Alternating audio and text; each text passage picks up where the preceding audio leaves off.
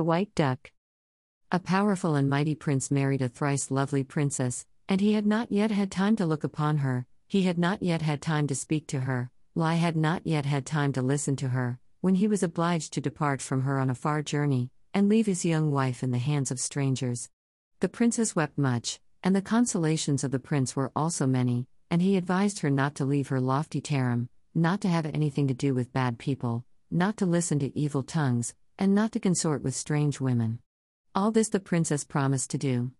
The prince departed, and she shut herself up in her own room. There she sat, and never went out. Whether it was after a long time or after a short time matters not, but one day she was sitting by her little window, bathed in tears, when a woman passed by the window. In appearance she was simple and kindly, and she leaned her elbows on her crutch, rested her chin on her hands, and said to the princess in a wheedling, caressing voice, "How's this, darling little princess, thou art forever fretting?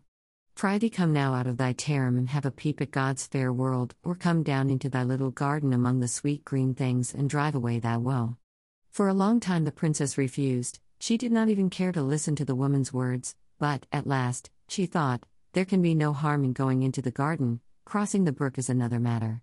But she did not know that this woman was a witch, and had come to ruin her because she envied her bliss. So the princess went with her into the garden, and listened to her cunning, wheedling words. And in the garden from beneath the mountain trickled a stream of crystalline water. "What dost thou say now?" said the woman. "The day is very hot, the sun is burning with all its might, but this darling little stream is so cold, so refreshing, and hark how it babbles. Why should we not have a bath here?" "Ah, no, no. I won't," said the princess, but she thought to herself, "But why not? There can be no harm in having a bath." So she slipped off her little seraphon, and bounded into the water, and no sooner had she bathed than the witch struck her on the shoulder and said, "Swim about now as a white duck." But the witch immediately dressed herself in the princess's robes, tired and painted herself, and sat in place of the princess in the harem to await the prince. And as soon as the little dog began to bark and the little bell fell a tinkling, she rushed out to meet him, threw herself upon his neck, and kissed and fondled him. The prince was so overjoyed that he was the first to stretch out his arms towards her, and never noticed that it was not his wife, but an evil witch who stood before him. Meanwhile the poor duck, dwelling in the bright stream, laid eggs and hatched its young. 2 were fair, but the 3rd was stillborn, and her babies grew up into little children. She brought them up, and they began to walk along the stream, and catch goldfish, and collect bits of rags, and sew them coats, and run up the banks, and look at the meadows. But the mother said, "Oh, don't go there, my children. There dwells the evil witch. She ruined me, and she will ruin you." But the children didn't listen to their mother, and one day they played in the grass, and the next day they ran after ants, and went further and further, and so got into the prince's courtyard. The witch knew them by instinct and ground her teeth for rage, but she made herself so nice, called the little children into the outhouse, gave them a good feed and a good drink, and made them lie down to sleep, and bade her people light a fire in the courtyard, and put a kettle on it, and sharpen their knives. The 2 brothers went to sleep, but the stillborn one whom the mother had bade the others carry in their bosom that he might not catch cold, the stillborn one did not sleep at all, but listened and saw everything. In the night the witch came to their door and said, "Are you asleep, little children, or not?" Then the stillborn one answered instead of his brothers, "We do not dream in dreams, but think in our thoughts that you want to cut up the whole lot of us. The pyres of maple branches are blazing, the kettles are seething, and the knives of steel are sharpening." "They are not asleep," said the witch, and she went away from the door, walked about, and then went to the door again. "Are you asleep, children, or are you not?" And the stillborn again screeched from beneath the pillow instead of his brethren, "We do not dream in dreams, but think in our thoughts that you want to cut up the whole lot of us. The pyres of maple branches are blazing, the kettles are seething, and the knives of steel are sharpening." "How is it that it is always one and the same voice?" thought the witch. "I'll just have a peep." She opened the door very, very softly, looked in, and saw both the brothers sleeping soundly. Then she killed the pair of them. In the morning the white duck began seeking and calling her children, but her darling children did not come to her calling. Her heart had a foreboding of evil. She shuddered and flew off to the prince's courtyard. In the prince's courtyard, as white as little white kerchiefs, as cold as little cold split fish, lay the brothers all in a row.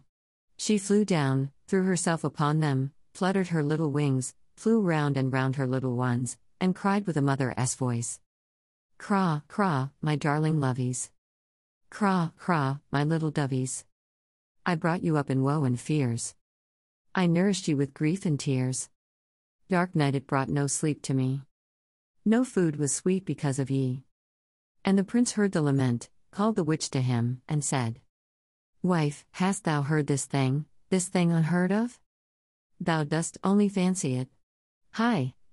My serving men, drive me this duck out of the courtyard. They began driving her out, but she flew round, and again said to her children, Craw, craw, my darling lovies. Craw, craw, my little dovies.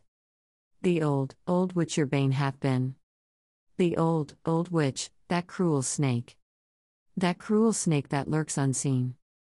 Your father from you she did take. Your father dear, my husband true. Us in the running stream she threw. She changed us into ducks so white. And prospers as if wrong were right. The prince felt that there was something wrong here, and he cried, Bring me that white duck hither. They all hastened to fulfill his command, but the white duck flew round in a circle, and none could catch her. At last the prince himself went out on the balcony, and she flew upon his hands, and fell at his feet. The prince took her carefully by her little wing, and said, White birch tree stand behind me, and fair damsels stand before me. Then the white duck turned into her former shape of thrice lovely princess, taught them how to get a little bladder of living and speaking water in a magpie's nest, sprinkled her children with the living water, and they shuddered. Then she sprinkled them with the speaking water, and they began to speak. And the prince suddenly saw himself surrounded by his family all alive and well, and they all lived together, and lived happily, and chose good and avoided evil. But the witch, by the prince's command, was fastened to the tail of a horse and dragged away over the open steppe. The fowls of the air picked her flesh, and the wild winds of heaven scattered her bones, and there remained not a trace or a memorial of her behind. End of story. The White Duck. This episode is also available as a blog post. Look Food and Cook.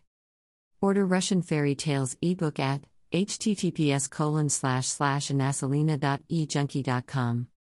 Wish you have a nice day.